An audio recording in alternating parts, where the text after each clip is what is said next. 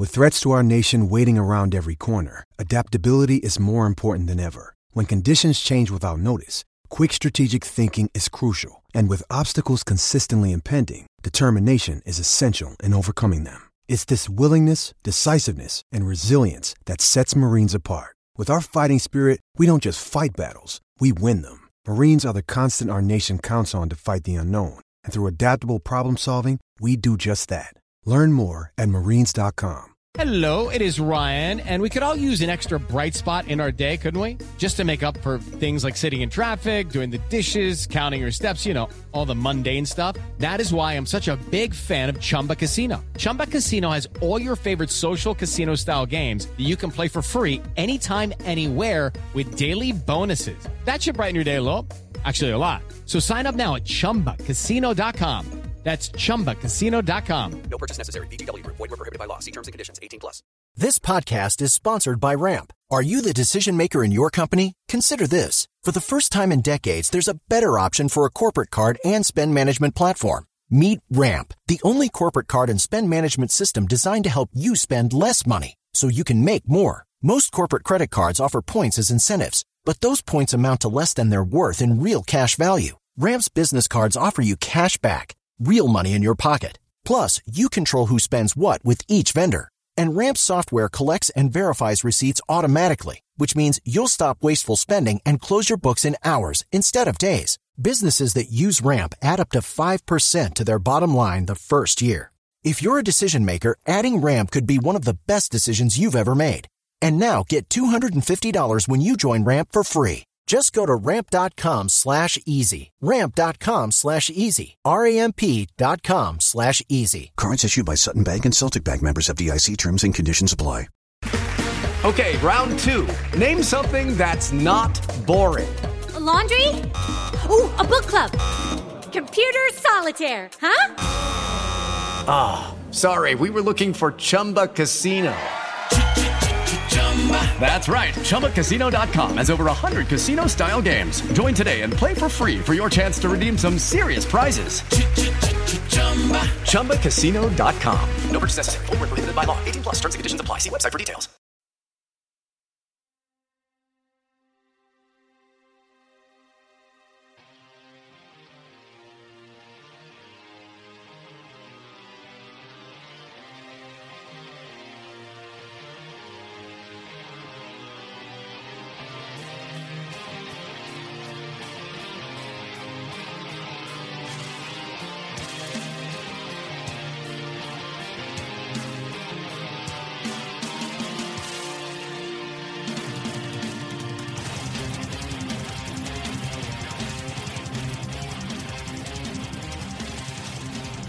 Salutations, Mets fans, and welcome to another edition of Amazing Avenue Audio, the official podcast of your SB Nation New York Mets site, Amazing Avenue.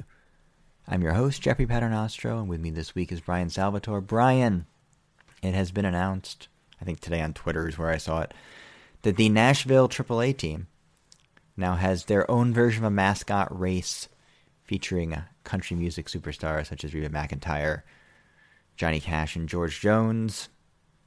So if you could create a mascot race for the Mets, I know technically they already have one with various New York City transportation devices, but come on, really? What would you do?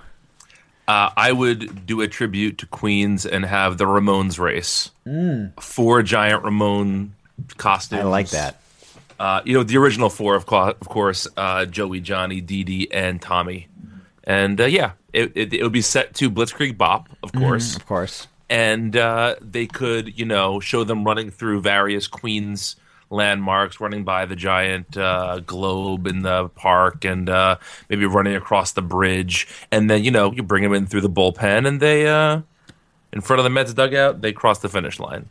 I got it. So do you have like a Teddy Roosevelt in here? Just like one of the Ramones always lose? Is there? I figured because they went through so many drummers, Tommy would never win. Oh, okay, that makes sense. But that's my idea. What will be your idea? So I actually was thinking along similar lines, oddly enough. Sort of a tribute to New York musical acts, as it were. This is slightly going to repeat, I think, a discussion we had a few weeks ago about changing walk-up musics, but I'm going to go with it anyway. So I'm going to go with a 4-way like New York musical act race. But I didn't actually include any of the Ramones. I'm going with Deborah Harry. Okay. David Byrne in full, like, Stop Making Sense, giant David Byrne suit. You have to do it that way. Yeah. Kathleen Hanna. Okay. And David Johansen of the New York Dolls. Oh, interesting. I guess it's kind of silly 'cause I don't have, like, Frank Sinatra in there, but... Hey, he's a Hoboken boy. It's true. He's not really from New York. My great-grandmother was his wet nurse. True story. This is episode 182 of Amazing Avenue Audio. And we have stuff to talk about. The Mets have continued their winning ways. Back off a 7-2 road trip. Won the opener in Cincinnati, or against Cincinnati, in New York last night. They are playing Game 2 of that series with Bartolo on the mound as we record tonight on Tuesday night. Which is not good. I've scheduled the last 2 podcasts during Bartolo Colon starts. It's bad work by me. Just start scheduling them for off days. They have like every Thursday off. But I have both Thursday nights, so it's not really an option. And also, you know, as fun as it is to watch Bart pitch, he's the least electric of the bunch right now. So I did watch a little bit of the game, saw him strike out Joey Votto on a 2-seam fastball, which made me very happy. Gotta love it. But I also saw a lot of the Mets defense, which made me less happy. And Ivan DeJesus just hit a 2-run homer. Yeah, he did. Sometimes it goes that way for Bart. Neil Walker will probably hit 6 home runs later tonight, so that's cool. We won't be talking about Bart on this edition. I mean, he might come up, as he is wont to do. We do have a few topics to go over. I'm a little bit concerned about Jeurys Familia. That will be topic number 1. We will also talk, you got to balance the good with the bad, and the Mets have been good. Talk a little about Michael Conforto, who we've alluded to over the first few shows of the 2016 season. We'll dive in a little deeper with him. We'll also start to size up the NL East race, such as it is. It's April 26th. We're not going to go crazy. We'll look at the Nats, how the Nats are doing, and if we're worried about the Nats. And the most recent bad news, Travis d'Arnaud going on the DL with a right rotator cuff strain. Then we'll answer your emails and do the usual song and dance at the end of the show. We'll kick things off this week with a segment I'm not calling. I want to be clear, I'm not calling it this, because I am going to be 34 in 2 weeks, and I'm hopelessly uncool, irrespective of that. So I'm definitely not calling this segment Who Did This, Fam? Brian, in my baseball prospectus Mets like preseason bold prediction, I predicted that Jeurys Familia would be the best reliever in baseball. I don't know that I actually believed it at the time, but I wasn't worried about spring velocity, because I don't generally worry about spring velocity. And he looked good against the Royals in his first outing. And since then, he's been used weirdly. He was under the weather for a while until I got rushed back from that. And his sinker velocity is down a bit, though I think some of that is sort of queered by him pitching while he was sick. Because he's been back lately. Like, he looked fine last night, at least in terms of velocity. But he's like a one-pitch pitcher now. Yeah, what happened to the split? So, Brooks classified 5 splits this year of all his pitches. But it's in one start, and it was a start when the velocity was down. So I wonder if it's not confusing his splitter with his 2-seamer at that point.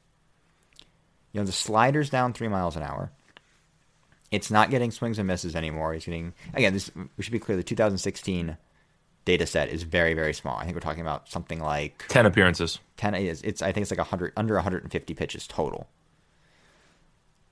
But he's not getting swings and misses with the slider. 12.5 with percentage versus 27 last year. He's not throwing strikes with it. 71% balls with the slider. And therefore, he's not really getting swings, period. Batters are only swinging at 1 out of every 6 sliders he throws. And he's not throwing a lot of them. He's throwing the sinker 82% of the time. And look, even if it's 94 or 97, it's a great pitch. It's a top of the scouting scale, 80 grade sinker. That pitch alone, he can still miss bats with it. He can get ground balls with it. But it's not, he doesn't command it so well that guys can't barrel it occasionally when they sit on it, which they can because he's throwing it 82% of the time. Mm-hmm. So what is happening here exactly? Well, we have to toss out the usual caveat. It's been 10 innings. Yes. And, but it looks different. It does look different. And I'd say it started looking different probably, what would you say, second week of the season? Yeah. Well, I mean, he wasn't throwing the split at all in the playoffs, really. Mm-hmm. Especially as we got deeper in the playoffs. And at that point, you can be like, oh, well, cold weather. He may not have the feel for it. It's very much a feel pitch. But he didn't throw it a ton in the spring. And hasn't thrown it at all in the season. So that's sort of the first and foremost issue. He doesn't really have a look against lefties. Right. And if you look at I'm looking at the game logs right now, and you would think once they got to Atlanta, where it was a little bit warmer, where he was probably feeling a little bit better, you'd hope that's where you'd start to see some improvement. But he didn't look great in Atlanta either. He got 3 hits in one of the games. He walked a batter, which is something he's not. When he's going right, he's not walking a lot of batters. He just looks like 2013 Familia, and that's not a great Familia. I would say it's more like 2014 Familia. Okay, fair enough. Where he didn't miss, and I had some concerns about him coming to 2015. Many of which he dispatched with very quickly by throwing a 88 to 90 mile an hour slider consistently in for strikes, and then adding a splitter halfway through the season, which was also a top of the scale pitch at its best. But without those, he can still be a very effective reliever when you have a two-seam fastball as good as his two-seam fastball is. But then you get into he's a little more BABIP dependent. He's going to struggle with lefties to a certain extent. Sort of the underlying fear here would be that he's hurt, but he doesn't look like he's hurt. No, his stuff just looks ineffective. Yeah, it could just be a blip. He had a blip like this in the middle of last season before he debuted the split, so I don't know. But it's one of those things where if you look at his heat maps, he throws everything as you would expect for a guy that's primarily a sinker slider guy. Everything's down in the zone. Basically thighs down. If you're going to sort of zone pitches all in the same area like that, you need to show multiple looks. You need balls breaking in different directions. You have to have feel for a couple off speeds to be an elite level reliever like we saw at the end of last year. Now, can he still be a solid closer?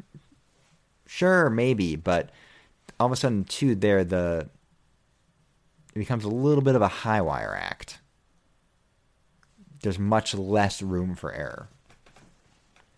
And there's also nobody on the Mets that you'd necessarily feel comfortable with being the closer if he falters. I mean, I guess it would be Addison Reed probably, it's fine. It's okay.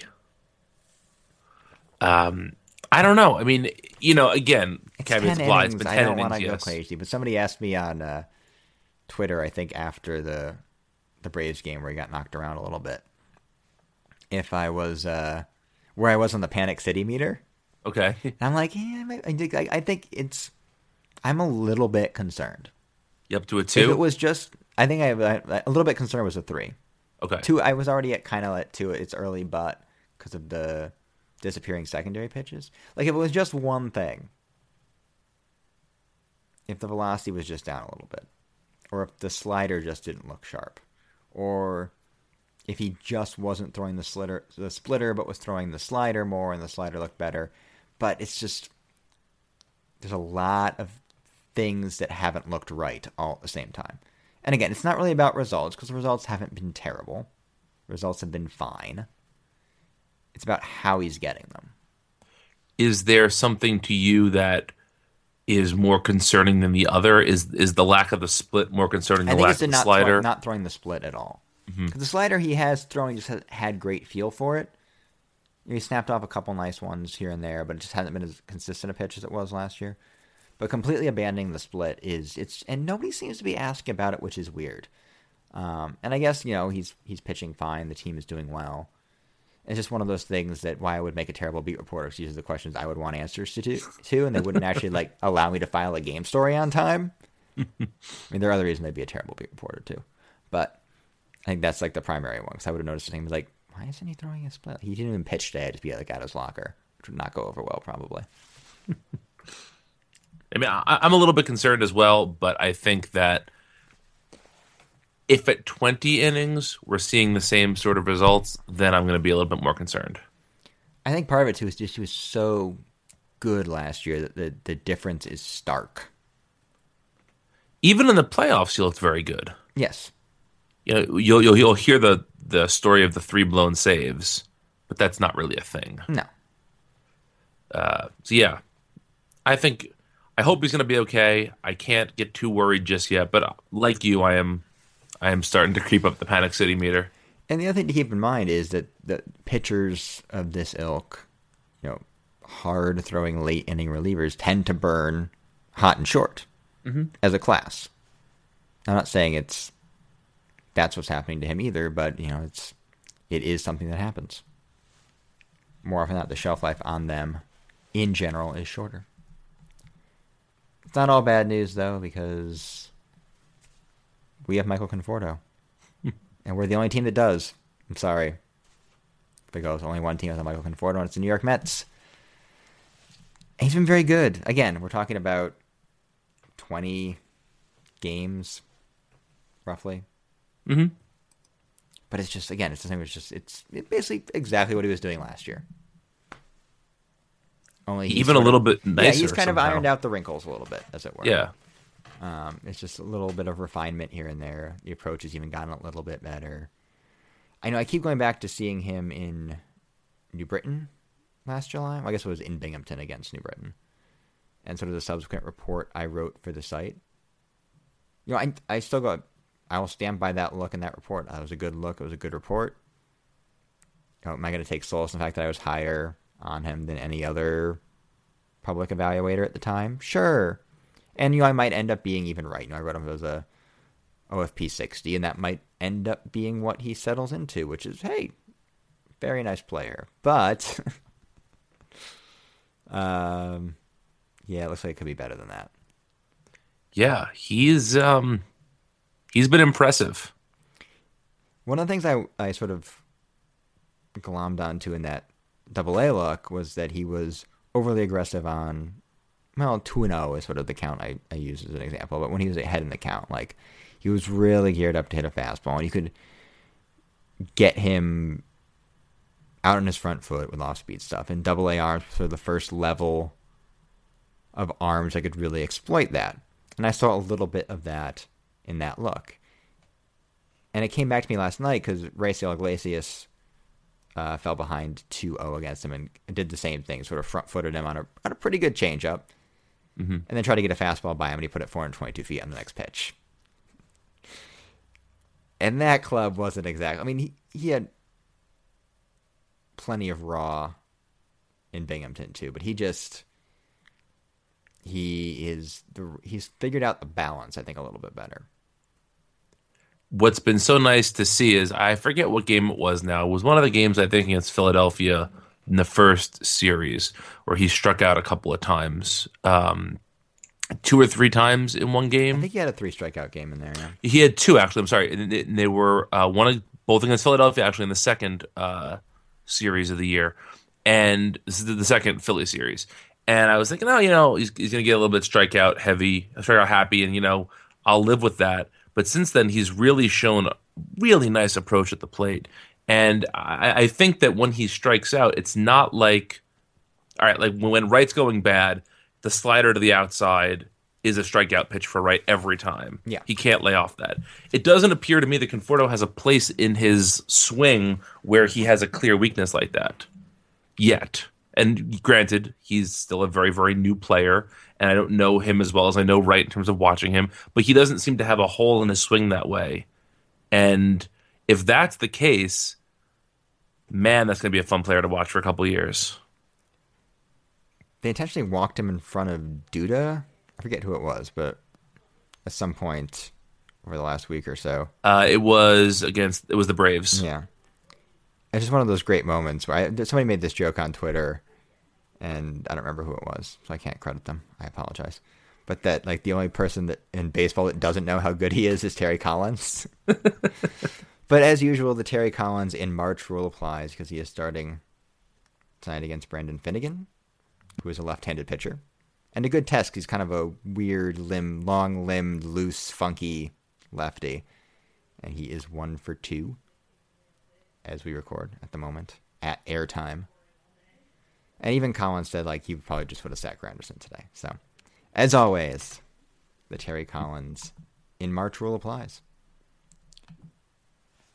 Yeah. Is there a player that makes sense as a comp right now for you? Young David Wright. That's a hell of a comp. He might actually have more raw power than Wright, too. He's a little less sort of hit tool, bat to ball kind of stuff. I mean, I think he'll probably be a poorer base runner than Wright. Yeah, and he just certainly doesn't have the same speed that Wright did when he first came up. Or the glove that Wright had. Yeah, and it is tough. Like, he's fine in left field. But it's tough to be and sort of why I go back to I might get bailed out by him being more of a roll 6 type guy. It's tough to be like a star as an average defensive left fielder. You have to hit a lot, but it's like it's not impossible. He puts up one of those 3, 4, 5 seasons in there. Mm-hmm. And I think a Met's done that since Wright in 2008. 2007 was it, yeah. And that's, especially in this era, this isn't 2007 anymore. Right. That's a huge line. Is there one part of his offensive game that has particularly impressed you this year so far? I mean, I keep going back to sort of the approach. Like, see, well, there's swing and miss there. Mm-hmm. He doesn't. He's a very strong kid, but some of the raw comes from a little bit of length in the swing. But he just figures out way as the at-bats go. You can't beat him with the same pitch twice. Like, this isn't a fair comp because nobody has this pitch. But when Syndergaard just threw 3 straight 91-mile-an-hour sliders in the same spot to get out of a jam yesterday, like, you got to kind of vary your approach against Conforto. You really have to pitch him like a 300 hitter, even if he isn't a 300 hitter necessarily. This is he's like 23. I was just going to say, for a 23-year-old with that kind of an approach, with that kind of power, with just the confidence that he seems to have, it's a really, really nice thing to be watching. Yes, we get to enjoy it for at least 6 more years. Yeah. I keep forgetting that this time 2 years ago he was still in college. Yes. Playing for Oregon State. The Beavers? It is the Beavers, yes. Yeah, okay. So we look at the standings on April 26th, which is not necessarily something I endorse, but here we are. Mets are 3.5 games back of the Nationals, or 3 games back of the Nationals. They were off yesterday. The Nats are up to a rip-roaring 14-4 start. I haven't looked how they're doing against Philly. I know Velasquez was pitching. Yeah, check this. Oh, the Phillies are winning. Good for them. Yay! Who's pitching for the Nationals? Oh, it's Max Scherzer. But the Nats are off to much the same start that the Mets had in 2015. We all know how that ended. But how worried are you about the Nats potentially running away with the division, or at least making it an uphill climb for the Mets? Well, nobody likes to see your division rival, your chief division rival, start the year as hot as the Nationals have started. That's an obvious thing. But I think when you look at the Nationals, there's a number of places where regression seems not just likely, but very likely. C. Murphy, Daniel. You don't think he's going to hit 397, 465, 635 all year? I mean, no. No, I don't. I think that he's going to come back down to earth considerably. I think it's a miracle that Zimmerman's played in 14 games so far, and that's probably going to stop soon. It just doesn't seem like, Harper is going to be a beast. Everybody knows that. That's not news to anybody. But, outside of Harper, none of those guys in the team look like they're built for a full season. And I know that kind of comment can come back to bite me in the ass, but I feel like it's just it's a team that's going to, when everything's going well, they're going to hit a lot. Their pitching's pretty good. They're gonna stick around. But that looks like a streaky team to me. And we'll see what happens when the luck starts to wear off a little bit. Well, I think you are seeing what happens when it's a really good baseball team and they're actually healthy. Mm-hmm. So, quick quiz time. Can you name every team the Nats have played so far in 2016? They're playing the Phillies right now. Yeah. They probably have played the Marlins and the Braves. They have. And they've probably played... I can't do it. Who's the last team? Or two more teams, right? Nope, just one. They played the Twins. Twins, okay. That's it. That's not exactly, And look, that was always going to be the game in the NL East. Or really in the National League in general. You got to beat up on the bad teams, and the Nats have played all the bad teams. They've played all of them, and they're going to play them a lot more. It's a long season. They're going to lose 2 out of 3 somewhere. The Mets don't actually play them until May 19th. Which seems crazy to me. It is. It's a weird quirk of the schedule. Or May 18th, 17th, 18th, and 19th. It's their first series against the Nats. They then play them June. They must play them a ton down the stretch. Well, yeah, they have 6 in September, but I think they had 6 in September last year too. Mm-hmm. So it's not that different. I don't know. It's just weird they don't play them early. How worried are you about the Nationals? I'm pretty worried. This is a very good baseball team. And I've sort of said from the outset of the season that this is going to be a dogfight for this division. You can't count on... Yeah, the Nats aren't going to stay perhaps as healthy as they have so far the first month of the season, but they're also not going to have injuries to the level of 2015 in all likelihood. Harper's Harper. Harper's going to have an MVP type season. But he did that last year, and it didn't make all that much difference in the final accounting. The guy for me is Steven Strasburg. I predicted him to win the Cy Young on our snap predictions for Baseball Prospectus. I think his sort of early 2015 health issues have hidden how good he is now. Since last season's All-Star break, 95 and a third innings, 123 strikeouts, 15 walks, 1.98 ERA. Yeah, that'll play. Yeah. If you want to look for a weakness, it's the back end of that rotation. If the Mets are going to beat them, assuming they get Harvey and DeGrom right, is going 1 through 5 in the rotation against the Nats. Because I don't really buy into Tanner Roark and Joe Ross. And look, I know Tanner Roark just struck out, 16 twins, 15 twins, some ridiculous amount of twins. But outside of that game, he's been kind of mediocre, and he struggled as their swingman type last year. Joe Ross has a 0.54 ERA, but again, it's 3 starts. So it's really hard to tell what's real. He's not missing bats. He still has a huge split against lefties. He's throwing his changeup more this year, but it's getting smoked, so I don't know if that's going to be an improvement long term. And if that, something goes wrong there and there's an injury or an underperformance issue, it's Lucas Giolito, which is great, but nobody really wants to say it, but Giolito doesn't look like the same pitcher this year as a prospect. Now, I haven't seen him recently, so I don't want to stick my neck out there too far here, but from reports I've seen and people I've talked to, it's, the velocity's down a little bit. He's still not really commanding the curve great. He's never dominated a level as a professional. I didn't push this far when we did the sort of BP top 101 discussion. I did push for Matz over Julio Urias, and I will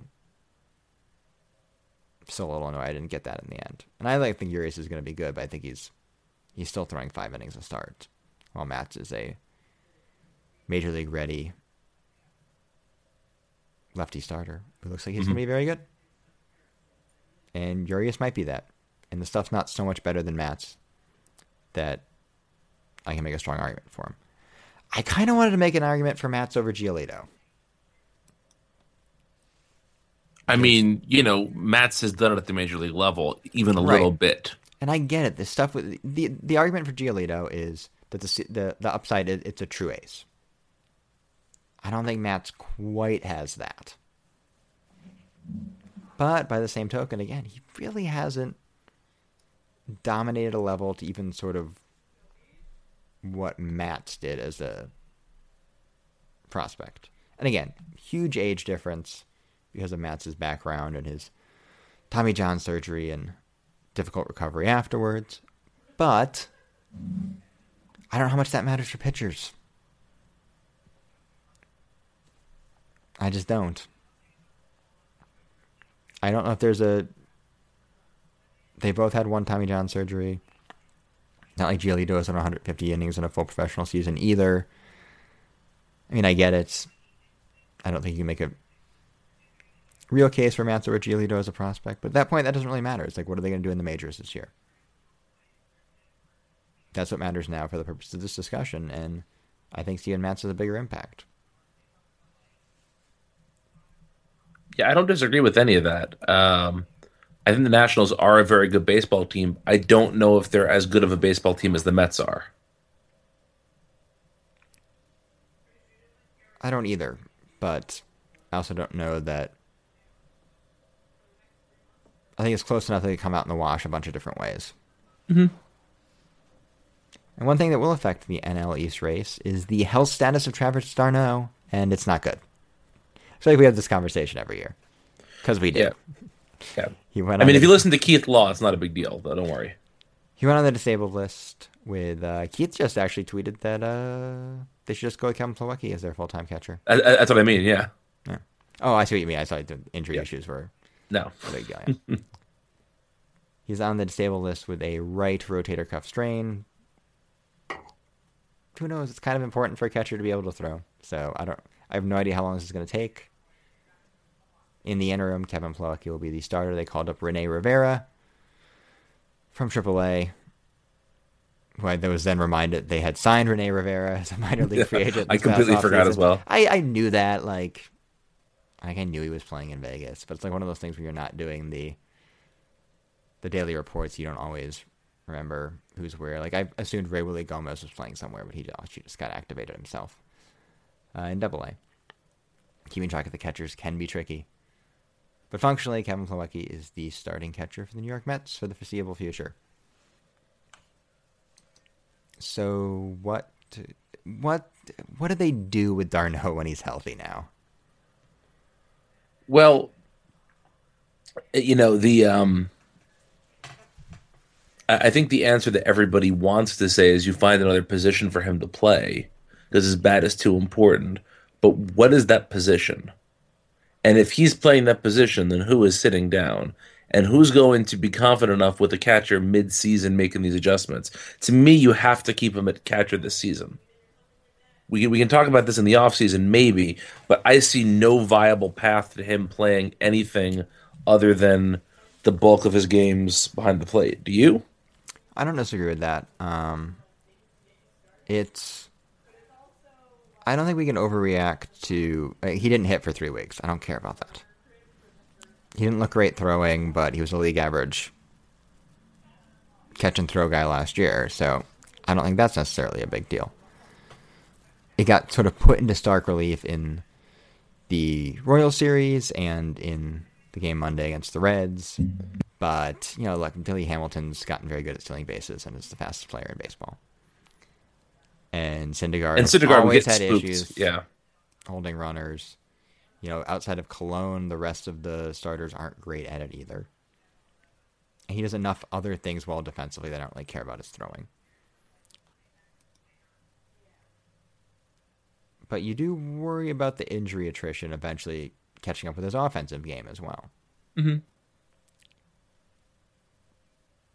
But I mean, I think that the position that makes the most sense for him with his hitting profile and his athletic ability might be third base. That's a tough ask. I mean, maybe but it's a huge ask. Exactly, it's a huge ask. It's like left field. It's a problem with catchers. It's always been the problem with catchers catching prospects.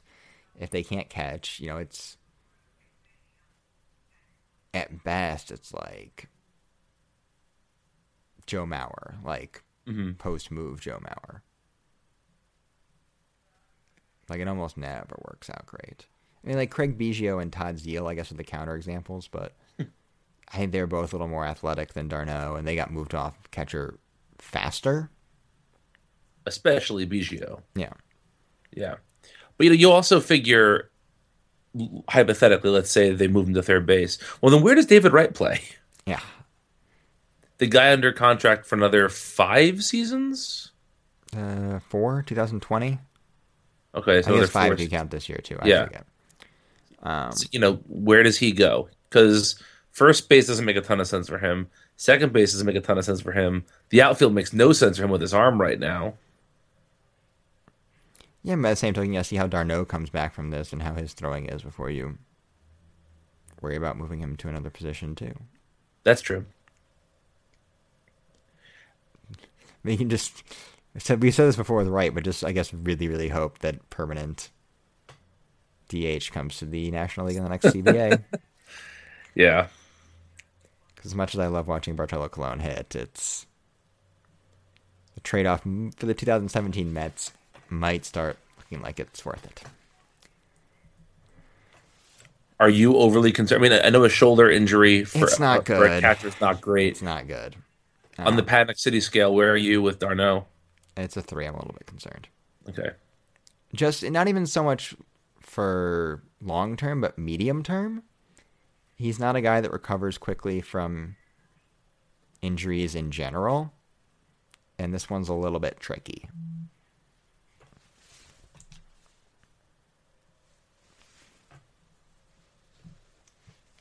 How confident are you in Plawecki's ability to play a month?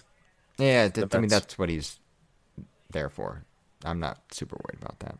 Even if the bat's not great, he's good enough defense. He replicates a lot of d'Arnaud's defensive skills. Mm-hmm. He's a very good framer. He's a passable catch and throw guy now, which is better than he was in the minors. So, if he's 90% of d'Arnaud's defense and 75% of his offense, you can live with that for a month. It's catcher. The bar is very low. And there's a little bit more ceiling in the bat. Yeah, I was just going to say, the bar is pretty low, and the lineup is so deep right now that it doesn't hurt it the way it would hurt it if this was early last year. You can carry a 20% below the average hitter for a month in that lineup right now. Now move on to your emails. Before we do emails, we do housekeeping. This is Amazing Avenue Audio, episode 182. Amazing Avenue Audio is the official podcast of your SB Nation New York Mets site, Amazing Avenue. You can find us on the internet at amazingavenue.com. Follow us on Twitter and Instagram at Amazing Avenue. And join our Facebook group at facebook.com/Amazing Avenue. You can find the podcast on iTunes. Just search for Amazing Avenue Audio, and you can listen or subscribe right there. I encourage you to do both. I also encourage you to rate and review the podcast. You can also find the podcast on the Stitcher app. Download directly from blogtalkradio.com/Amazing Avenue. Or listen to the embedded player that goes up in the podcast post at Amazing Avenue proper. I'm your host, Jeffrey Paternostro. You can follow me on Twitter at Jeff Paternostro. My co-host this week is Brian Salvatore. Follow him on Twitter at Brian Salvatore. That's not true. Nope. It's not that. It is at Brian Needs a Nap. Everybody else uses just their full name, Brian. Makes my life a lot easier when I'm doing this completely on autopilot while checking to see if we have any last-minute emails. We don't. I just checked. Yeah. That was the housekeeping. These are your emails. You can email the podcast at podcast@amazingavenueaudio.com. Only one of you did. It's Liam, who doesn't know it yet, but Liam has a very special honor. Hello there, podcasters. I am writing in yet again to ask you about the New York Mets. Well, that seems appropriate. The specific part of the Mets I wanted to ask about is the pitching. We haven't talked about that much so far. That works. While almost everyone has done quite an excellent job, sans Matt Harvey, hoping and praying it's a speed bump, the Mets pitchers lead the league in opposing BABIP at 344. While they are quite good at producing soft contact, second in the league per Fangraphs, I was wondering why this is. Noah Syndergaard, by all measures, is pitching his butt off. Currently has a 341 BABIP, and that's only the third highest out of the starters. Is this just noise in the system, or can you think of a reasonable explanation? I can. Does this mean that the Mets rotation could be even better than they are now, or is it just small sample size wonkiness? In addition to asking about the rotation, I want to get your hot take on Neil Walker. I did not watch Walker religiously, so I have no real basis for comparison. Is he making legit adjustments, or is he just being John Buck 2 electric boogaloo? It's doubtful he can maintain a 25.9% home run per fly ball rate. But can you maybe see him reaching 30 home runs just to this hot of a start? Is Kevin Long this good at his job? Sorry for the long paragraph form of the questions. It just seems that these are interesting statistical quirks and wanted some feedback. Liam from Philly. I mean, I think most of what you're seeing with the Mets' BABIP unluck is sample size noise, but the Mets defense isn't good. I was just going to say that. It's not good. Like, it's better than last year, maybe.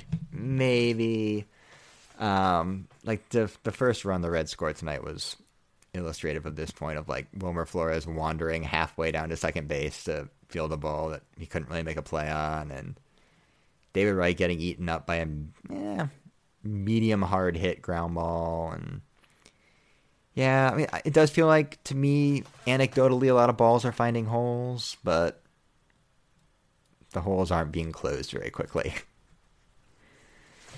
And I peeked at it, I think I peeked at it this morning. The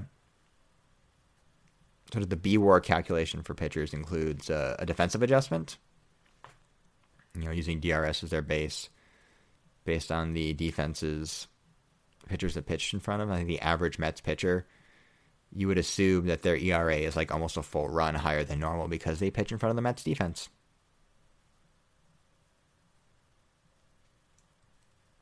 I think it's still like early enough in the season that a few good games at turning balls into outs will modulate that a fair amount, and I do think it will come down, but this is not a good defense.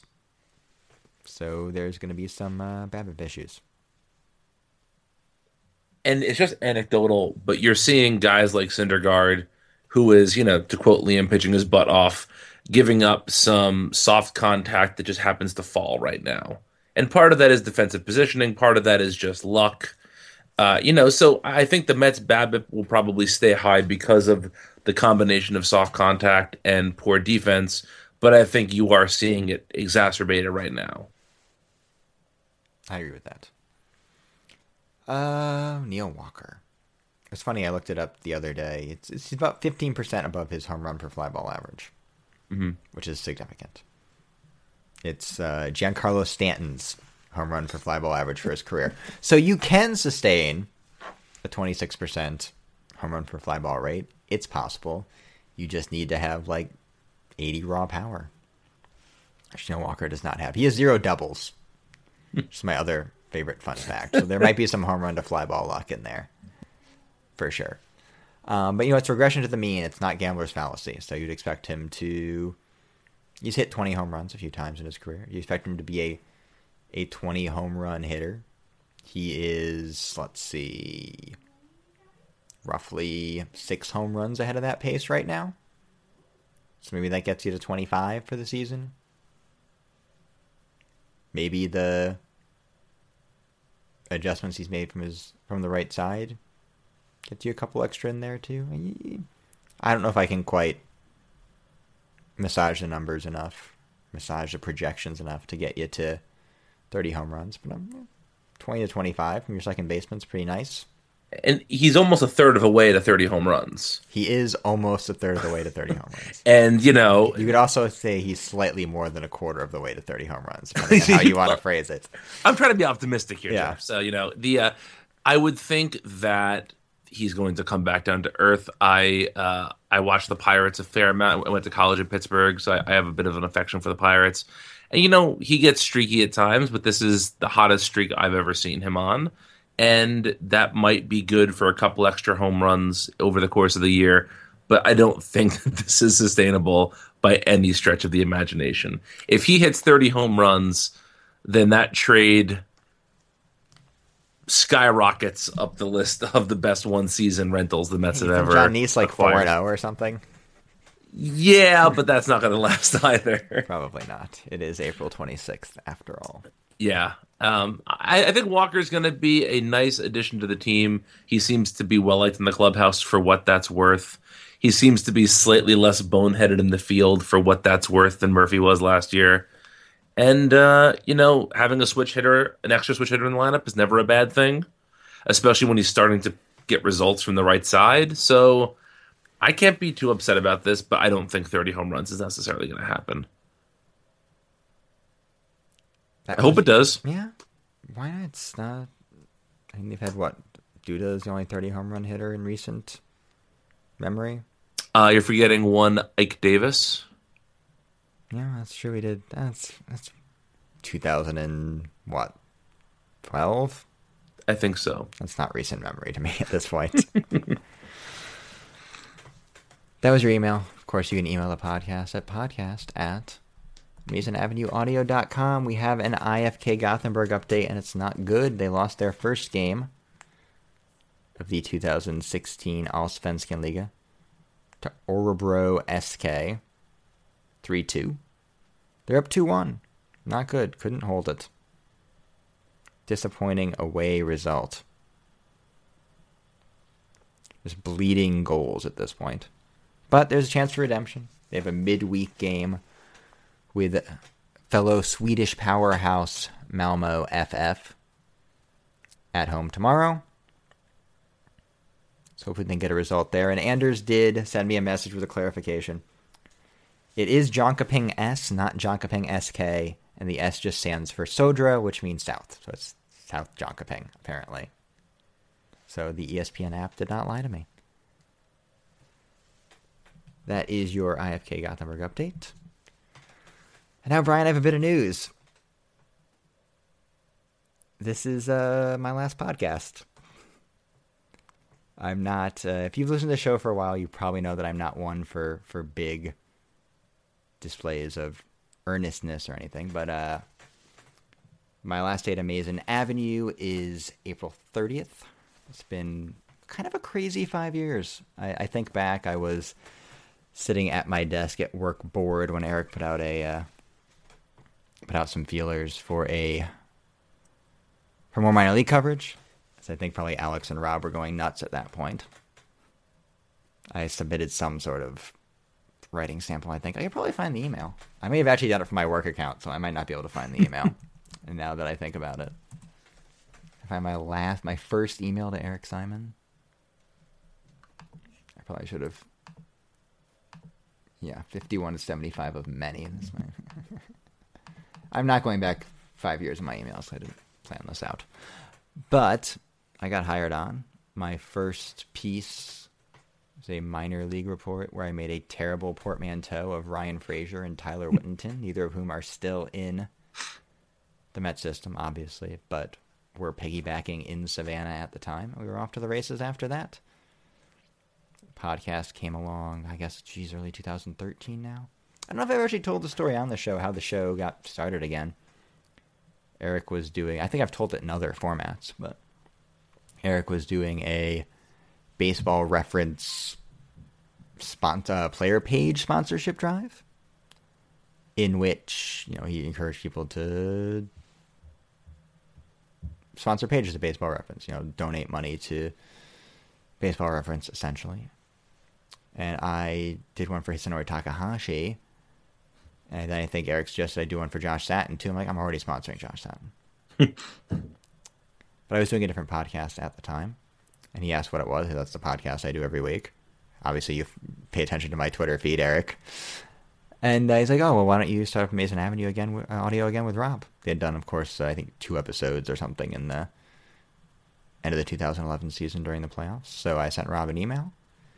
We did a prospect list podcast the following week, and 182 episodes Well, I don't even know how many it is. It's a lot of episodes. Officially, it's 180 episodes later. I'm on episode 3. Here we are. Yeah, just there's no grand, big story here. I'm busy in real life, and my baseball prospectus responsibilities are taking up more of my time than I anticipated. Yeah, this has been in the works for a while. I've been trying to transition some stuff over on the minor league side for the last few weeks, and now it's time for the podcast side to transition. So you don't know this, well, you know this now, but you've been listening to your new co-host your new host for the last 2 weeks as my co-host, Brian Salvatore. How do you feel about that, Brian? Little nervous. I'm not new to podcasts, but I'm kind of new to baseball writing and podcasting and things. So bear with me, listeners, as I get my sea legs. But we have a good staff at Amazing Avenue, and I'm sure there'll be lots of help. And, we're going to have a lot of the same sort of people who have been rotating in and out of the show for the last, year or so. They're still going to be a part of the show.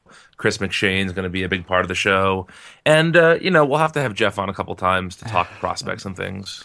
Yeah, you still have the usual cast of Chuckleheads. That's fine. There won't be all that much difference as far as I'm concerned. I will still be an avid listener. There'll probably be equal amount of Mountain Goats references, maybe slightly less. Yeah. Less pro wrestling, less Swedish soccer, which I know will come as a relief to many people. I wouldn't necessarily say less pro wrestling. Okay. We'll still find some time for that sort of thing. Certainly less soccer, but that's that's the way it goes. That's just the way the cookie crumbles, I guess, in the situation. But it's been fun, my friend, and thank you for shepherding the podcast to this point. Yeah, I know I said I'm not big on big earnest statements, but I just want to thank the listeners. You fucking crazy people.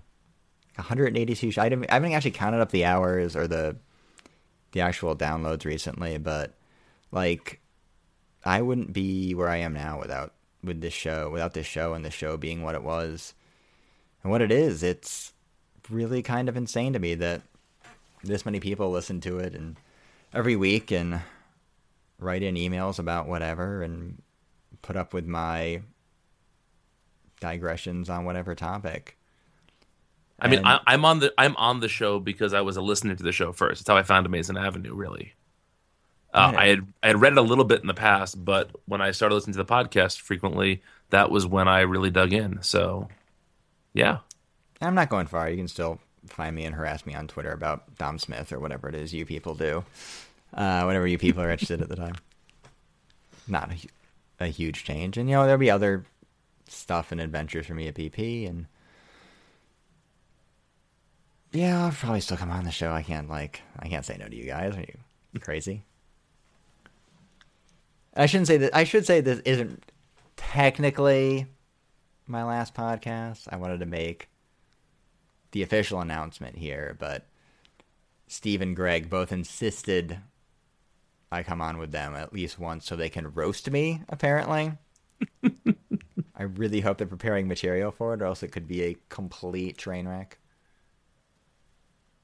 So you'll have that to look forward to. And then next week, one way or the other, life goes on, and there will be another edition of Amazing Avenue Audio.